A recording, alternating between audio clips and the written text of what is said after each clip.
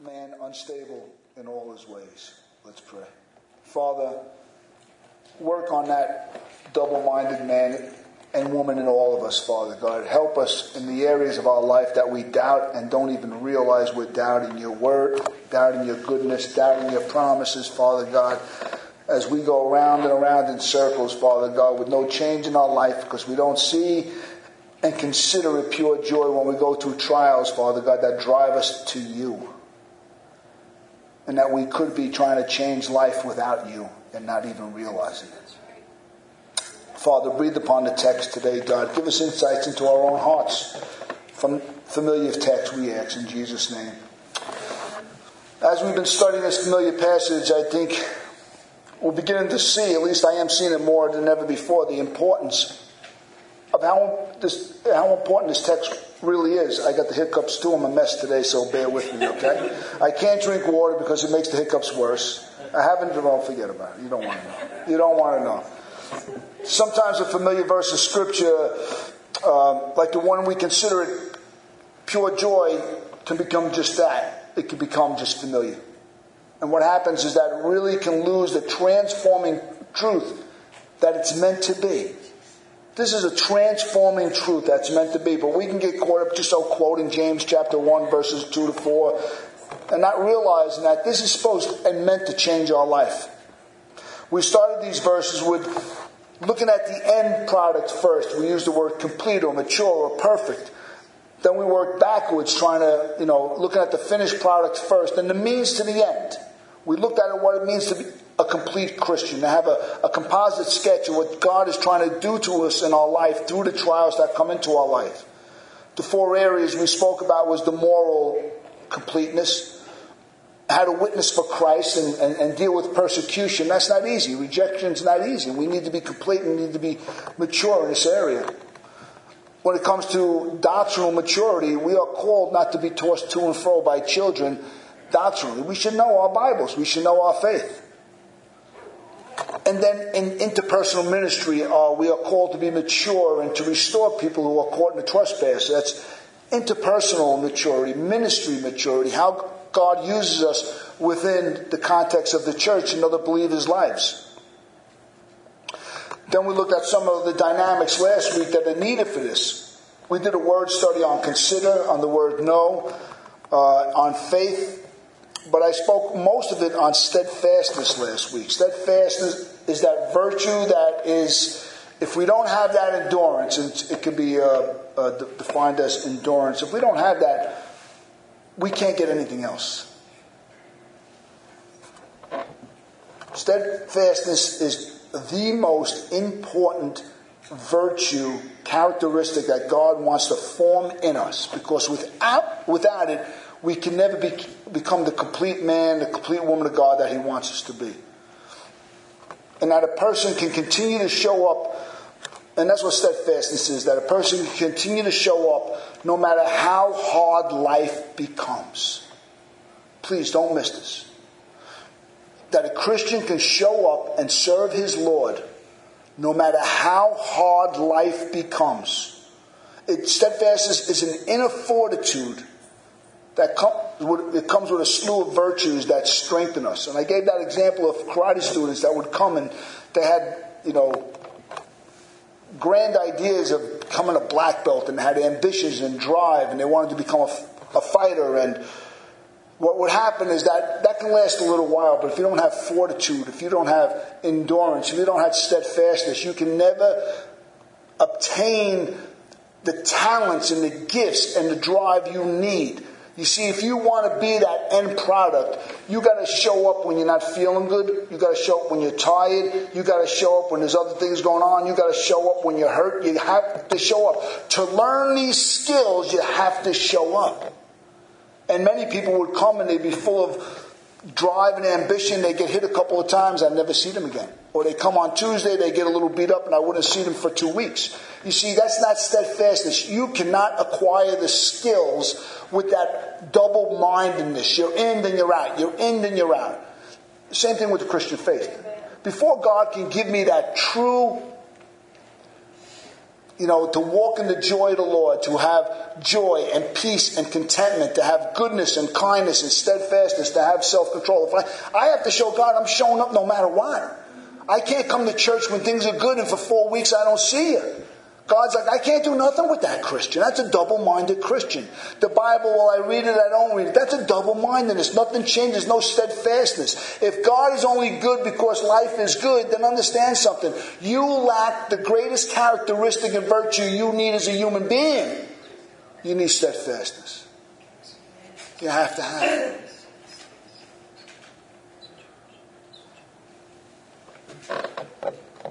A lot of these students that I taught didn't realize that they had to overcome inner fears was the greatest thing. I had to come over myself. The greatest thing, I was a natural athlete. I learned quickly. But that doesn't win fights. To be a good martial artist, you had to fight the inner fears. The emotional aspect. You needed that pressure on how you're going to react under pressure. I remember learning that you can punch the mirror all you want. But as soon as you get punched in the jaw, you resort to your old ways. Some people run. Some people want to bite the opponent. Some people want to tackle the opponent because they're fearful now. And emotions have gotten in, so they go to the old tactics. You see, but someone who's growing as a professional fighter has to learn not to get distracted by emotions. You got to keep your eyes on the prize. And no matter what the fight throws at you, no matter what life throws at you, you got to keep the eyes on the prize of Christ, the upward calling, and you show up and you still love the unlovable. You show up and you still forgive the unforgivable. You show up and you're still kind to those who don't like you. You still show up and you're still a Christian. And you still show up when it's beautiful out and you want to be somewhere else, but you have an obligation to the church, but you still show up. That's a complete Christian. That's how you serve God. That's what it's about. And that's what James is talking about here. Is having that endurance, to that steadfastness like Christ had. When you put your hands to the plow, you don't turn back. But here's the thing. No one's born again in the spiritual womb comes out like that. We all have to go through the trials and tribulations. We have to go through these things to consider it pure joy. Because we become complete. We're not born complete. Of course, we're complete in Christ, but we're talking about characteristics. We're talking about character now. And there's nothing you and I can offer to God. And I read this once and it just, when something touches you, because I never had to read it again. I memorized it instantaneous. The only thing we can offer to God at the throne is the character He formed in us. That's it. You can't offer God, well, look what I did. Look at all the people that got saved under my ministry and I did this. God could care less. All right? Because all we can do is sow. God gives the increase. But the only thing we can offer to God is the transformation of our lives. That's all we have. We got to be like that old Timex commercial that takes a licking and what? It keeps on ticking. The Christians need to learn how to get beat up. We need to be inoculated by the hatred of the world and inner temptations and outer temptations and still continue to grow in Christ. And not go backwards to our old ways. As I use the analogy, as a fighter, a young novice fighter would go back to his old ways. But in the fight game, you can't go back to your old ways. In Christianity, guess what? When things get tough, guess what people want to do? They want to try to experience life in the comfort of the way they used to do it. I'll do it this way. I'll try it again. I know it doesn't work, but I'll try it again. And we know that old saying, that's insanity. Trying to do something with different results. It doesn't work. Because it gets challenging. But that's when we're called to pray. And we'll get into the text tonight, to pray. James knows that this consider it pure joy is no exact science. Much of the trials we go through come with a great ambiguity. They're not clear. We're going through things. Before you know it, you don't see trials coming. Before you know it, life is just hard. It could be lonely. It could be anything. Various trials could mean anything. But usually has to do with our Christian faith. So he encourages those who don't have wisdom to ask God. This is what I really want to pick up tonight. But I love the way he addresses the problem. He says, anyone lacks wisdom. This is beautiful. Wisdom is the ability to see circumstances you're going through from God's perspective.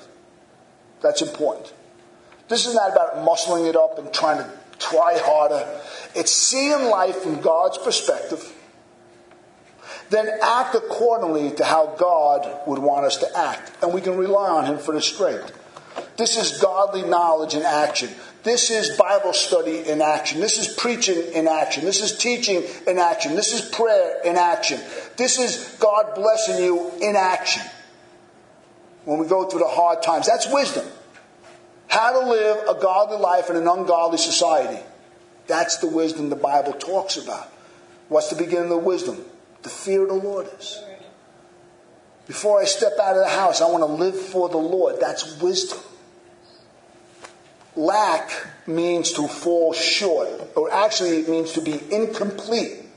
And that's interesting because the verse before that had to be complete.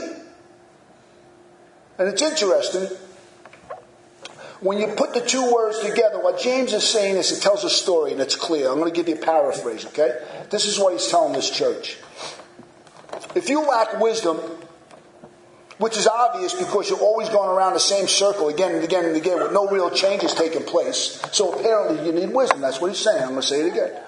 If you lack wisdom, which is obvious because you're always going around the same circle with no real changes taking place in your life, if you have tried everything in your own strength, it's time to ask God once and for all. That's what's going on in this church. I'll develop this as we go on. This is not just some kind of religious saying, consider it pure joy. No, James is writing to a specific situation. He's fully involved. He knows everything that's going on here, and he chooses to address, and we'll get it, if you read the rest of the 5 chapters, I hope you do, we're going through it on Monday night. The church is a mess.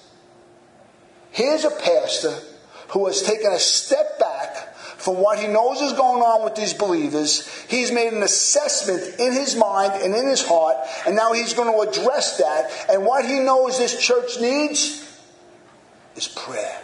It doesn't need any more counseling. There comes a time in counseling where you don't need any more counseling. Guess what you need? You need to pray and not doubt. That's what he's saying. That's as pastoral as you can get. He's writing as a pastor. Again, if you lack wisdom, which is obvious because you're always going around the same circles, is anybody in this room going around the same circle? Is it the same trial again and again and again? Guess what you lack?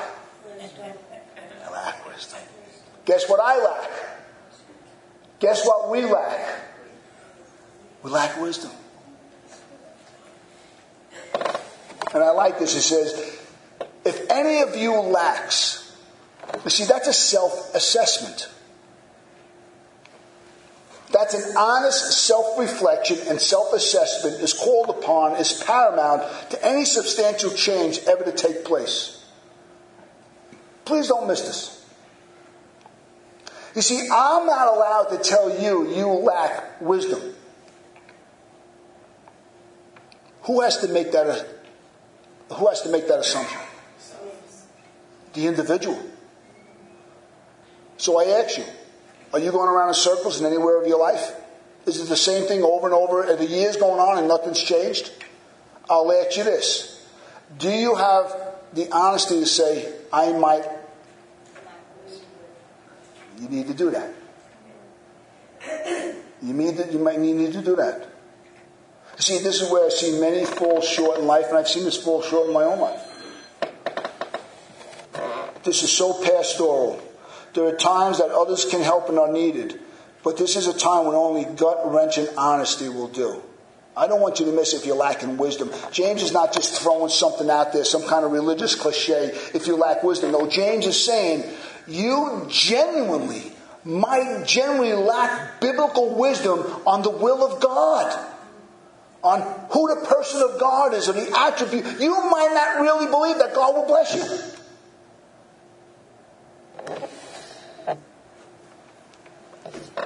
Alcoholics Anonymous, they know this reality, and they have this written in how it works. It says this: Rarely have we seen a person fail who has thoroughly followed our path. Those who do not recover are people who cannot or will not completely give themselves to this simple program. Usually men and women who are constitutionally incapable of being honest with themselves. Understand something. Alcoholics Anonymous is a wonderful program. And it works well. But they nailed it. If you are unconstitutionally incapable of being honest, then there's no help. The world knows that honesty gets to the root of the problem. When he says, if you lack wisdom, understand something. When the pastor drops that at the door of your conscience, you have to take that serious and say, I'm going through this over and over. It's the same dialogue in my mind over and over and over and over. Nothing's changing in my life. You have to leave this room today, leaving with this message in your heart saying, do I lack wisdom? Am I honest downside deep in my heart? Yes. We know that this is significant towards any change in life. Alcoholics Anonymous know that for any change in sobriety, you have to be gut-wrenching honest. Listen to what it says here. Their chances are less than average. They go on to say this. There are those, too, who suffer from grave emotional and mental disorders. But many of them do recover if they have the capacity to be honest. One of the greatest saints in this church that blesses me in and out falls into this category. But yet they have the ability to be thoroughly honest. And God blesses their inner life. Honesty is the answer. If you lack wisdom, we have to make a self-assessment of ourselves. I cannot tell you, you know something, you lack wisdom. But I can tell you this, is anything changing in your life? And if you say, well, not really, then guess what? If the shoe fits, you got to wear it. Chances are you lack wisdom. And this is why when God is working on any area of our life, which we spoke about, it could be the moral life, it could be a bunch of different things. Honesty, this is the importance of honesty. God is not concerned with dealing with the fruit of our consequences and dealing with the fruit of our sin. He's only concerned about dealing with the root of the problem. And he cannot deal with the root of the problem unless the various trials are revealing to us, to ourselves and to God and others that there's something deep within me that has to change. I might be lacking wisdom. Otherwise, everything is superficial and short-lasting. And we're going to find ourselves back in the same place again.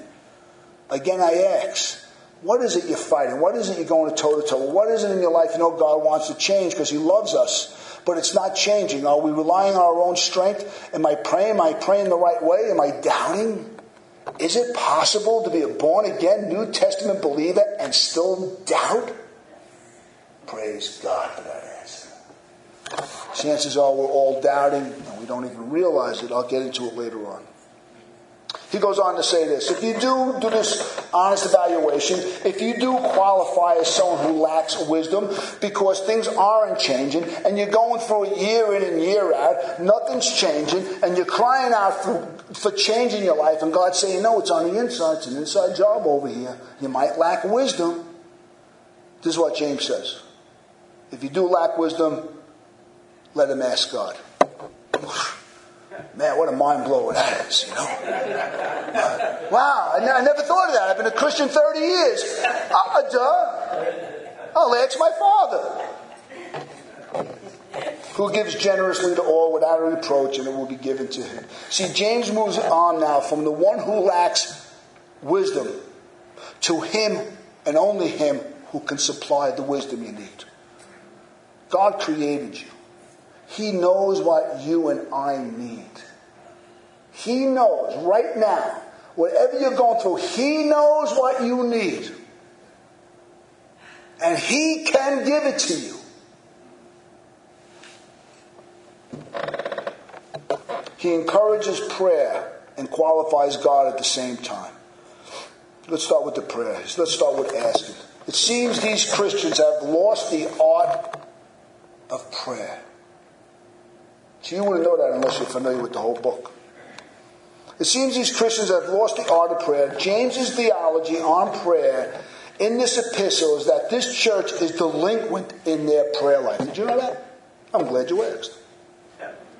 Listen to chapter 4, verses 1, 2, and 3. You ready? Same book, same people. Nothing's changed. It probably took them 2 hours to write this epistle. The same people. What causes quarrels and what causes fights among you? Is it not this, that your passions are at war within you? You desire and do not have, so you murder one another in your heart. You covet and cannot attain, so you fight and quarrel with each other on the outside. You do not have because you do not ask. You're delinquent in asking. And when you do ask, you don't receive because you ask wrongly. Let me tell you something. It seems these Christians were asking God for their wants and not what they really needed. It seems clear that God, for these Christians, took the role of giving material blessings and not a God of the inner life, the intangible blessings of a Christ-like character. Don't miss that. They became a worldly church. He rebukes their wisdom. He rebukes their rich. He rebukes their desire to get rich. James has to reintroduce them to what God is all about. The inner person. I wonder how much hardship is in this room because the American dream is not being performed in your life. And I mean that. Before we know it, we're asking, but we're asking amiss. Because we're asking for the American dream when we should be asking God, change my jealous nature in my heart. I'm jealous of everybody. God, change my suspicion of everybody. God, change my self-righteous attitude that I'm better than everybody else. God, change my inner man. I'm going through these trials. Why is it I lack patience in my life? That's what God's about. This church had to be totally reintroduced on what the Christian faith is all about. They forgot. Because if you chase the world, guess what? You're going to forget about God. So clear is it that James says a friend of the world is they're the same epistle, same people. He's not writing to do 2 or 3 different types of... It's the same group of people. They forgot the way. And guess what God does to get us back to the way? Trials. Praise God. Consider it pure joy. You think God's going to allow you to go down the wrong way and bless it? People do. This church really thought this is what happened. In ancient times, the Jew who was blessed materialistically was thought to be blessed by God. They carried that over into their Christian life. The rich in this epistle were lording it over everybody. And everybody else wanted to be like the rich. They're all mixed up.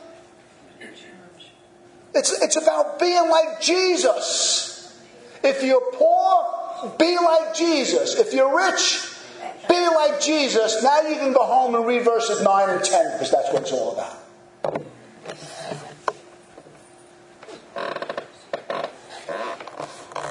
James has to reintroduce them to what God is all about. It's the inner person. It's complete. This is the armor of God. This is what Jesus meant and John meant by ask whatever you want in my name and what? You ask anything that has to do with Christ-like character and nature, God's going to deliver through various trials. You want patience? He'll give it to you. Be careful what you ask for. You want joy? You want self-control? I told you that, and I'll share it again. When I first got saved, lust was like, my eyes were like, forget that. I'm like, I love the Lord, but I'm a trainer in a gym, and it's Jane Fonda time, and everybody's running around with thongs on, and I'm like, God, you got to be kidding me. I'm a 30-year-old man. I don't want this. I really thought, I got to get out of this place. You see, but God says, no. I'm going to teach you self-control. Amen. But you got to be steadfast. You got to still show up no matter what. You got to go through the process. You see, I could still be living a monotheistic lifestyle somewhere, hiding on some island, but I wouldn't have changed. I'd still be immature in my faith. Well, God wants to teach you that you can walk into the gym and know what's shaking this way and what's shaking that way. You can keep your eyes straight. See, God wants to teach men that. Are you with me? This is not about running. God's not about running. Jesus didn't run. He showed up because he was a complete man. God doesn't want you running and me running. He wants us showing up to be complete men and complete women of God. Not to run at every trial, every tribulation, every temptation that overcomes us. Every trick and cunning of Satan. We stand tall and we stand strong. We're Christian men and Christian women. And that's why he tests us. And when you ask for self-control, when you realize how out of control you are, and you want to honor God, guess what God will do? He'll bless you. This is what the book of James, the recipients of this book, they forgot about what Christianity is about. America has lost what Christianity is all about. If it's not big and it's not enormous and it's not some kind of show going on, if it doesn't look like God is coming down every Sunday, they think, well, there's nothing going on over there. They read the Bible. How old-fashioned is that? They go to Sunday school. Get with the program. Come on. Get hip. It's the 21st century. Jesus is trading in his sandals for a pair of Prada or something. No, it's still old-fashioned religion. Jesus is concerned about the inner man. He's concerned about not being a friend of the world, so you're not an enemy of God. Nothing's changed. Nothing. Don't ever think that God has changed. They thought he changed in this epistle, and James has to say that God is not a shifting shadow. This church became worldly, and they forgot how to pray.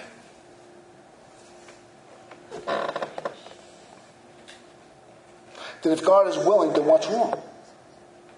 If God is so generous, God is so willing to give this character development and not material blessings, then what's the problem? We have this picture of God as all generous character giver, ready to give at once whenever we need it, more than willing and able to meet all our spiritual needs. Brian, tell me what's wrong. James, tell me what's wrong. I'll tell you what's wrong. They were asking, but they were doubting. He gives a disclaimer. True faith, without it, you cannot please God. Did you know Hebrews chapter 11:6? Without faith, it's impossible to please God. Faith believes what God says about himself. That's what faith does. You see, as a pastor, there are times all I can do is put Jesus before you in the scriptures. And then you got to take over. There's nothing I can do. It's your faith. Even if someone has a big picture of Christ and lives for Christ and lives an honorable life, understand something. The best they can do is point you to Christ. We can't lift it. We can be there. We'll pray with you. We'll walk with you. We'll love you. We'll cry with you. We mourn with those who mourn and we rejoice with those who rejoice. But we can't do it. Doubt is the enemy of faith. He gives this disclaimer. Faith believes what God says about himself.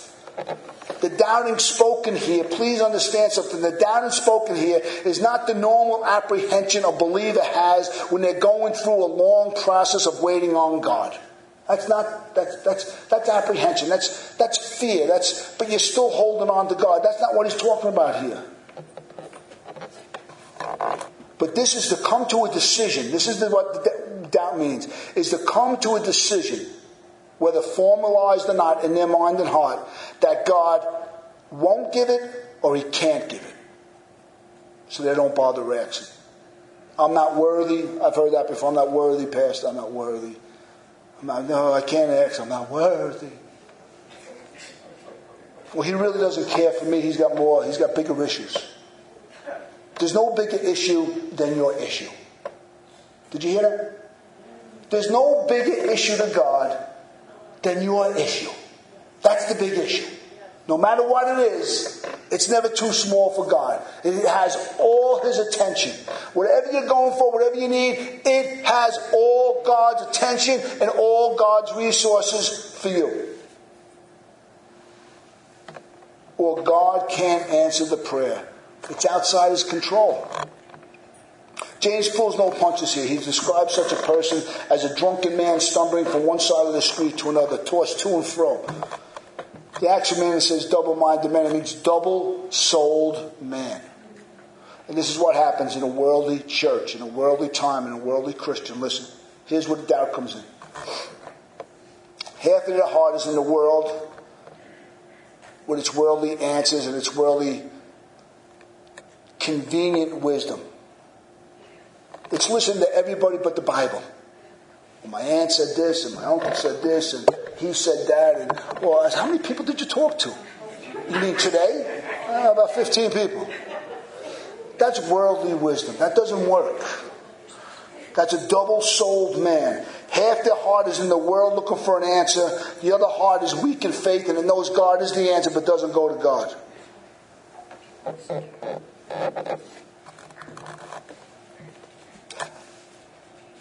The exercise of faith is going to God saying, God, I know you are the answer. You are the only way.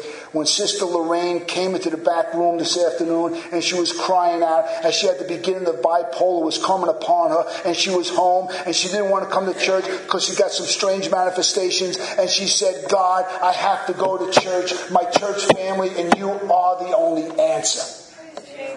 That's faith. That's steadfastness. And that's what God honors. That's what He honors. This is not a person saying, well, I don't know. This is a person saying, I do know, and I need Him now more than ever before. That's faith. And then I sit there as the pastor saying, praise the Lord. It's the best sermon. Adele gave a sermon to me and Terry in a car a couple of weeks ago. One of the best sermons I've ever heard. That's wisdom.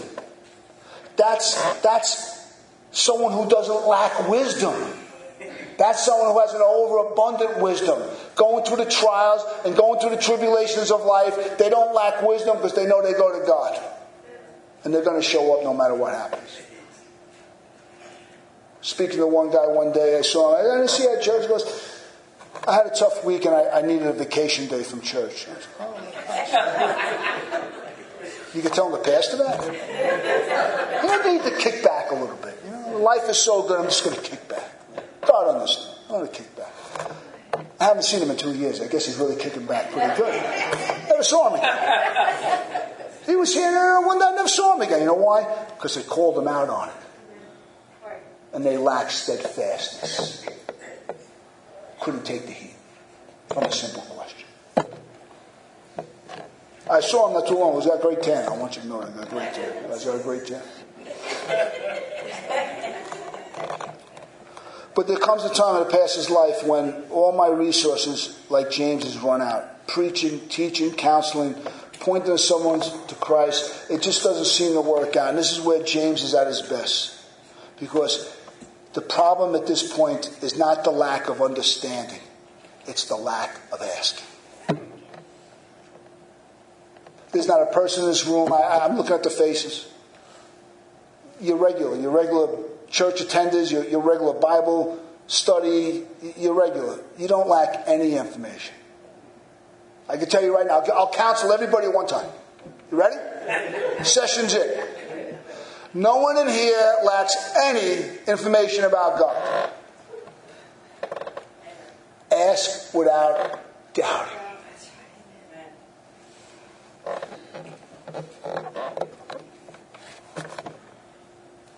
There are times, though, that we're scared to ask because we're scared of change.